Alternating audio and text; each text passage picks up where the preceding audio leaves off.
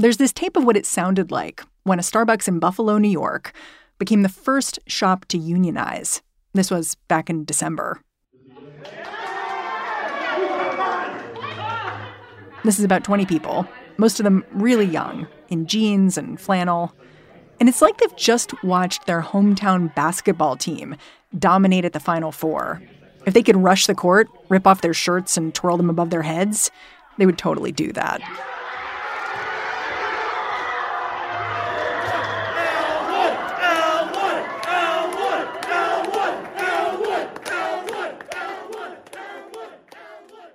Ronnie Mola, who reports over at Recode, she says this release of energy, it came after weeks of mounting tension. The union organizers thought they had the votes. There weren't that many of them, after all. But in the weeks beforehand, they'd been inundated by visitors from corporate headquarters. It's absolutely a stressful situation when you have the people who pay your bills, who are responsible for your livelihood, coming in and working with you very intensely all of a sudden and being like, oh, here, there's nothing wrong. We'll fix it. We'll fix it. We'll fix it. So was there a sense of relief when they won the union vote? Oh, absolutely. They had a feeling. They talked to a lot of people. They knew what they wanted, and they were right. So, yeah, there was a lot of relief. And then I think they just kind of got right back to work because all of a sudden you get all of this inbound from Starbucks across the country. Other people wanting to organize. Right. Like they wanted to organize because they heard the story at, these Buffalo Starbucks and they're like, wait, that's the story that's happening in Austin, Texas or Memphis, Tennessee or, Miami, Florida. Like their stories were really striking a chord with workers all over the country.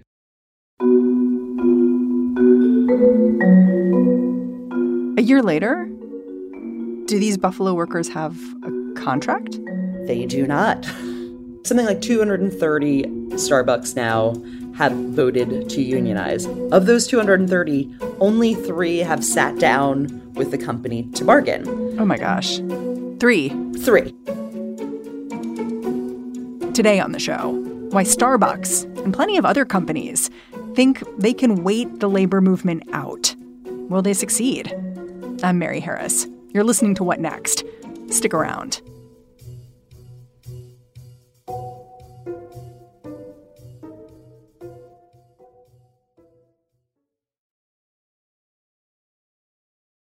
You gathered up a bunch of really striking data last week about where the country is when it comes to unionization. I'm just going to read some of it off.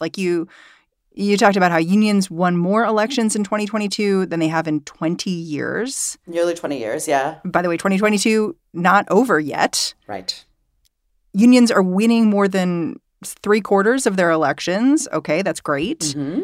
And Americans approve of unions, at these historic levels, highest levels since 1965. Right. All these data points show that there is a resurgence in unions and union support. But I feel like you've pointed out something really important, which is getting an election is just kind of the halfway point. After that, you have to form a union, you have to bargain, you have to get a contract. And that's where it seems to be getting sticky. Right. I wrote an article a while ago that was like, congratulations, you formed a union. But now here comes the hard part, which is bargaining for a contract.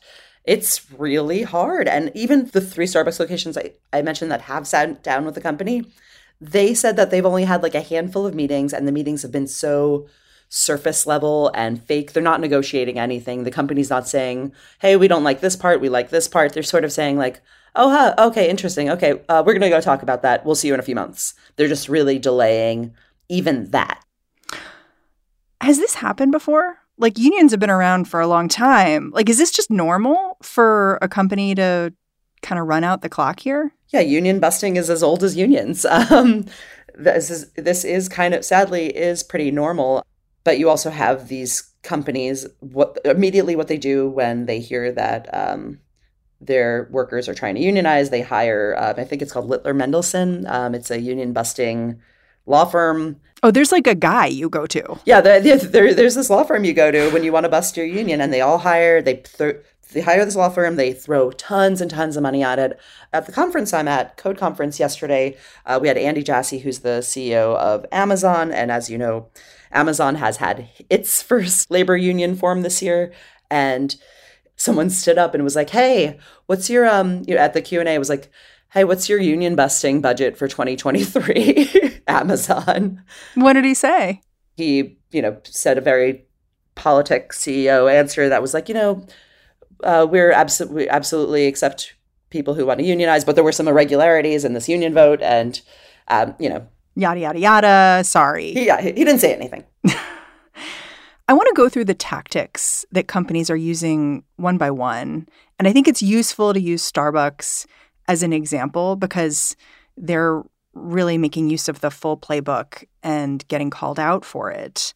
The main tactic to me is inertia. Absolutely. Just foot dragging, not meeting, and using time to their advantage because they have all the time in the world because their industry is one where workers leave a lot. Can you explain that a bit? Right. It's absolutely in the union's best interest to bargain as soon as possible. It's in the company's best interest to drag their feet as long as possible.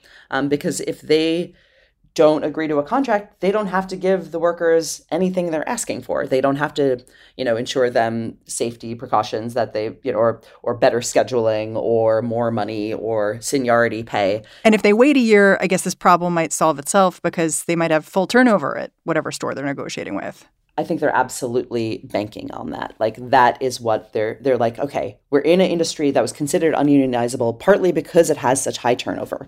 Yeah, they're absolutely banking on them leaving and the union losing momentum. If the people who voted for the union, who knew all the reasons why it was important for them to unionize aren't there, they're not going to fight as hard, 2 years from now, especially when they're not getting anything from it, when it's sort of like thankless.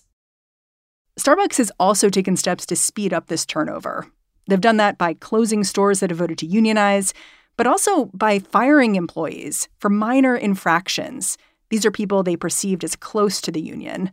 Most notoriously, they did this with a group of baristas who later became known as the Memphis 7. Across the country, more workers are looking to unionize. In Memphis, Starbucks employees are looking to do the same. It's a really big deal. At the Starbucks on Poplar near Highland, it was a little daunting at first. All 20 employees have agreed to unionize. I actually got this job thinking that this company was great until you get behind the lines and you see how this company actually treats people. They are the first Memphis Starbucks to try unionizing, launching their campaign Monday. The Memphis 7 store voted to unionize, and there was a TV crew that was like, oh, hey, you guys are unionizing, blah, blah, blah. We want to talk to you. The TV crew came into the Starbucks. I guess it was like the store was closed or something like that. They came in and the workers were there talking to them, and Starbucks was like, this is a violation of our safety and whatever.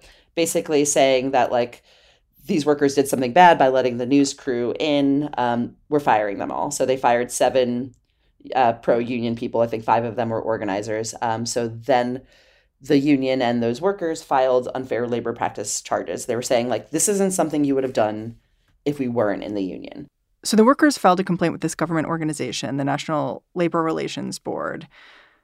And I looked, and it looks like they have hundreds of complaints from Starbucks employees with them at this point. There are hundreds of charges. That's when the union or the union workers say Starbucks did X, Y, and Z wrong. Then the NLRB goes and investigates, and it's a small organization. It's underfunded. They take a long time, right? They go in, they investigate, they talk to the people involved, they look at the facts, and then they issue a complaint. A complaint is basically when they say, you've done something wrong, Starbucks. And in the case of the Memphis 7, they said, hey, Starbucks, you did something wrong. Reinstate, I think they gave them like a week, reinstate these 7 people who you fired illegally. They actually went to a federal court because a federal court can make Starbucks do something. Whereas like the NLRB kind of could suggest that Starbucks does something. The federal court said, yes, we agree. Hire these people back. So Starbucks lost the appeal and they said they were going to rehire those workers. Wow. But how many months did it take? So Starbucks fired these workers in February. It is now September and, it's one thing to take a ideological stance. It's another thing entirely to try to support yourself that many months when you don't have any income. This is their livelihood. You have to remember, like, these are hourly workers and they have just not been paid for, more than half a year. Starbucks has also tried to make unionizing seem less appealing, like telling workers that they couldn't get certain pay increases or benefits if they got unionized. Or Yeah, they just got in trouble for that, actually, from the NLRB. Yeah, is that true? Absolutely not true. They're being misleading. What the Starbucks CEO said was like, hey, everyone's unionizing now. We're going to offer the whole company a raise and better benefits, right? But we can't give it to the unionized stores or the stores that are trying to unionize. We could give it to everybody else. The idea was we're in the middle of negotiations, so we need that to play out. And so we won't be able to offer it to those people. Was that it? Yeah, they were saying that, like, we can't just, like, snap our fingers and give you a raise. We have to go through the union. But, like, yeah, you have to just ask the union. And then the union says, yes, we would like more money. Like, they were completely misleading. They were making it sound like they couldn't give unionizing stores these benefits. And you're not supposed to say, hey, oh, well, here we're going to give the people who are not in the union more money. Like, it's like very much not something you're supposed to do. And the NLRB actually issued a complaint about this and was like, that's untrue. You're trying to union. It's a way of union busting by giving benefits to people who are not in a union and saying that the union will somehow keep these benefits from you. They just used tricky language, but they were being absolutely misleading. Are all these tactics working? I mean, in a sense, yes. It's been, I talked to a lot of experts and they said there's no timeline on how long it should take to form a contract. But if the company wanted to help them write a contract, they could do it right away. Like, if the company wasn't dragging its feet, there's no reason why they couldn't have a contract in a couple of months. Typically, it takes about a year. At this rate, if it's going to take a lot longer than that. So you could say it's working in that way. Something I've wondered looking at this union slowdown at Starbucks. You mean them dragging their feet? Yeah, is whether there's a structural problem at work. And what I mean by that, and you see it with Amazon too, is that each store or location, they're all unionizing individually, which seems to me like it will dilute worker power just by default. So the union actually chose to do that, right? When you're filing to unionize, you say, we're going to do it based on this region, on this store, or on this company. You could kind of pick your unit size. And they chose to do it store by store. And when it comes to unionizing, that's actually a really good tactic because people know each other. Exactly. You work side by side with the 10, 15, 20, 30 people at your store. You know them. It's really easy to communicate. It's not a union coming in from the outside. It's you guys talking to each other. People could really sustain those pro-union conversations there. So I think that's part of what's made them so successful is that they've done it store by store.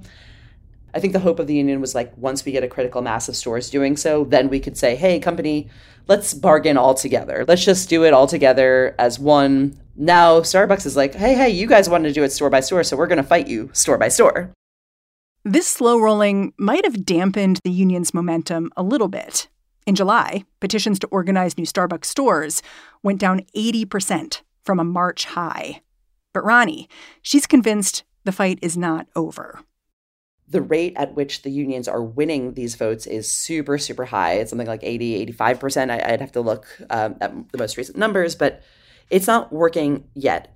You also have the workers at these Starbucks. They know the score too. They realize the company's dragging their feet. They realize that they're leaving. I talked to a bunch of people who've left, I talked to one person, they're a teacher now.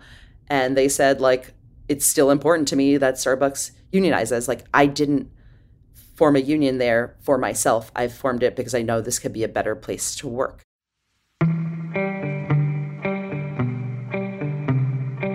After the break, whether there's anything Starbucks workers can do to push back.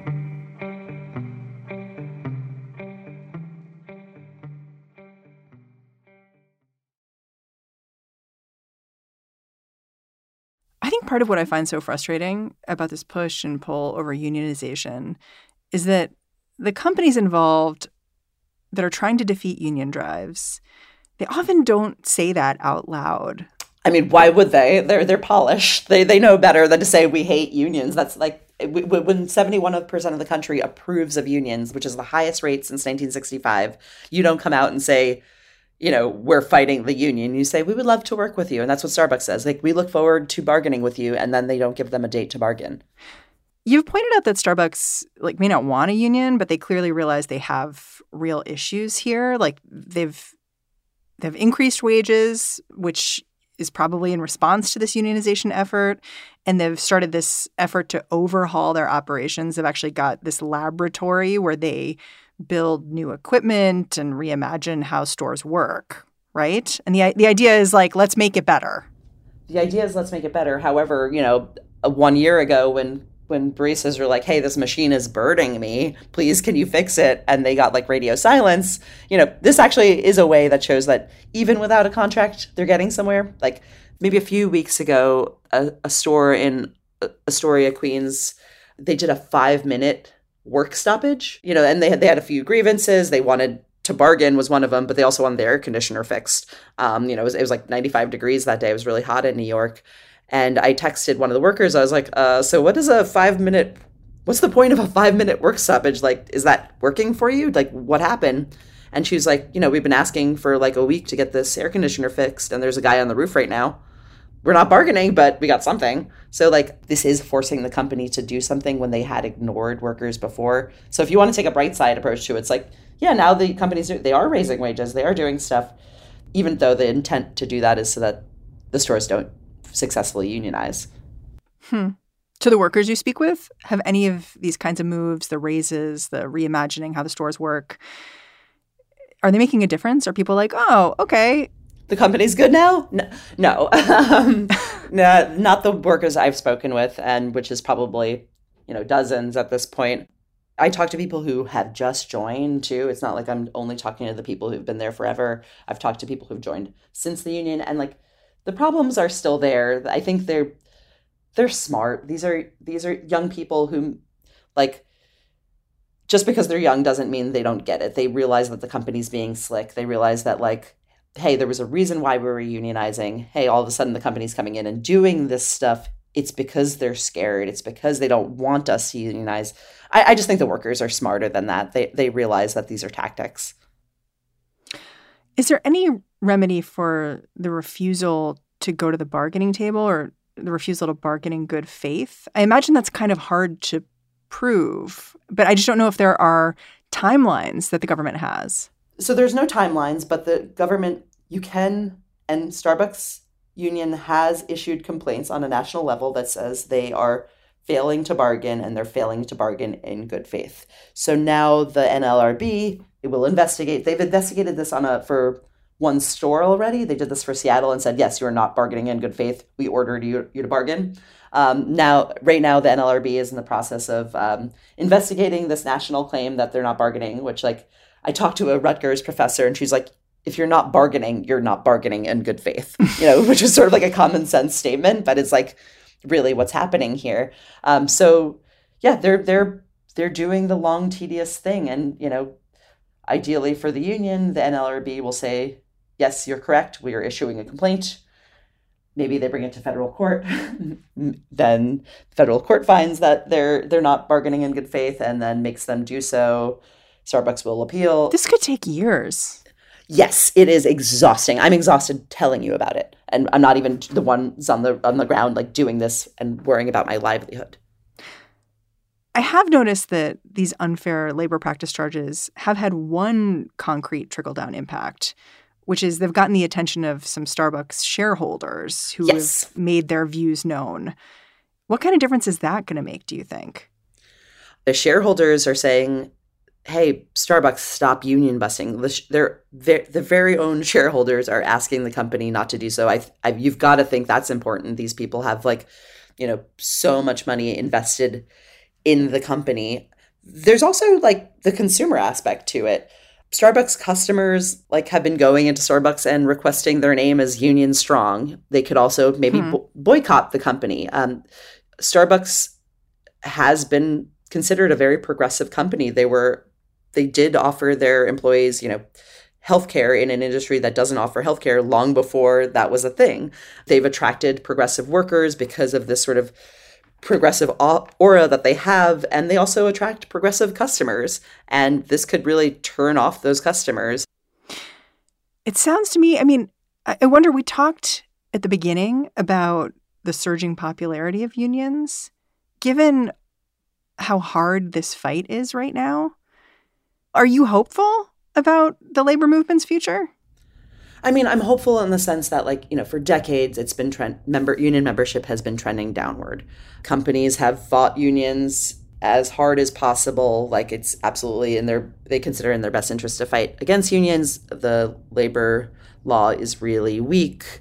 So when you see unions tick up again, like the number of people joining them tick up, when you like this doesn't feel like nothing. Like, it's considering how hard it is that this, how do I want to say this? Like, it's so hard to unionize, and that it's so hard and they've managed to do so and sort of like buck this decades-long trend is absolutely meaningful. I don't know if this means they end up with union contracts or, you know, like if they're ultimately successful. I do know that it's creating better working conditions. You know, you do have Starbucks changing the layout of their stores and offering more money and offering better benefits. And that wouldn't have happened if all these stores didn't unionize. Rani, I'm super grateful for your time. Thanks for joining me. Thanks for having me. Rani Molla is a senior correspondent at Recode. She covers business, technology, and the future of work. All right, that's the show. If you're a fan of what we do at What Next, the best way to support our work is to join Slate Plus. Go on over to slate.com/whatnextplus and sign up today. Another way to support us is to listen to more What Next. You can start by listening to What Next TBD with Lizzie O'Leary. Her latest episode explores the darker side of YouTube, which has been able to avoid regulatory scrutiny. Why? What Next is produced by Elena Schwartz, Mary Wilson, Carmel Delshad, and Madeline Ducharme. We're getting a ton of support right now from Anna Phillips and Jared Downing. We are led by Alicia Montgomery and Joanne Levine. I'm Mary Harris. We'll be back in this feed tomorrow. Talk to you then.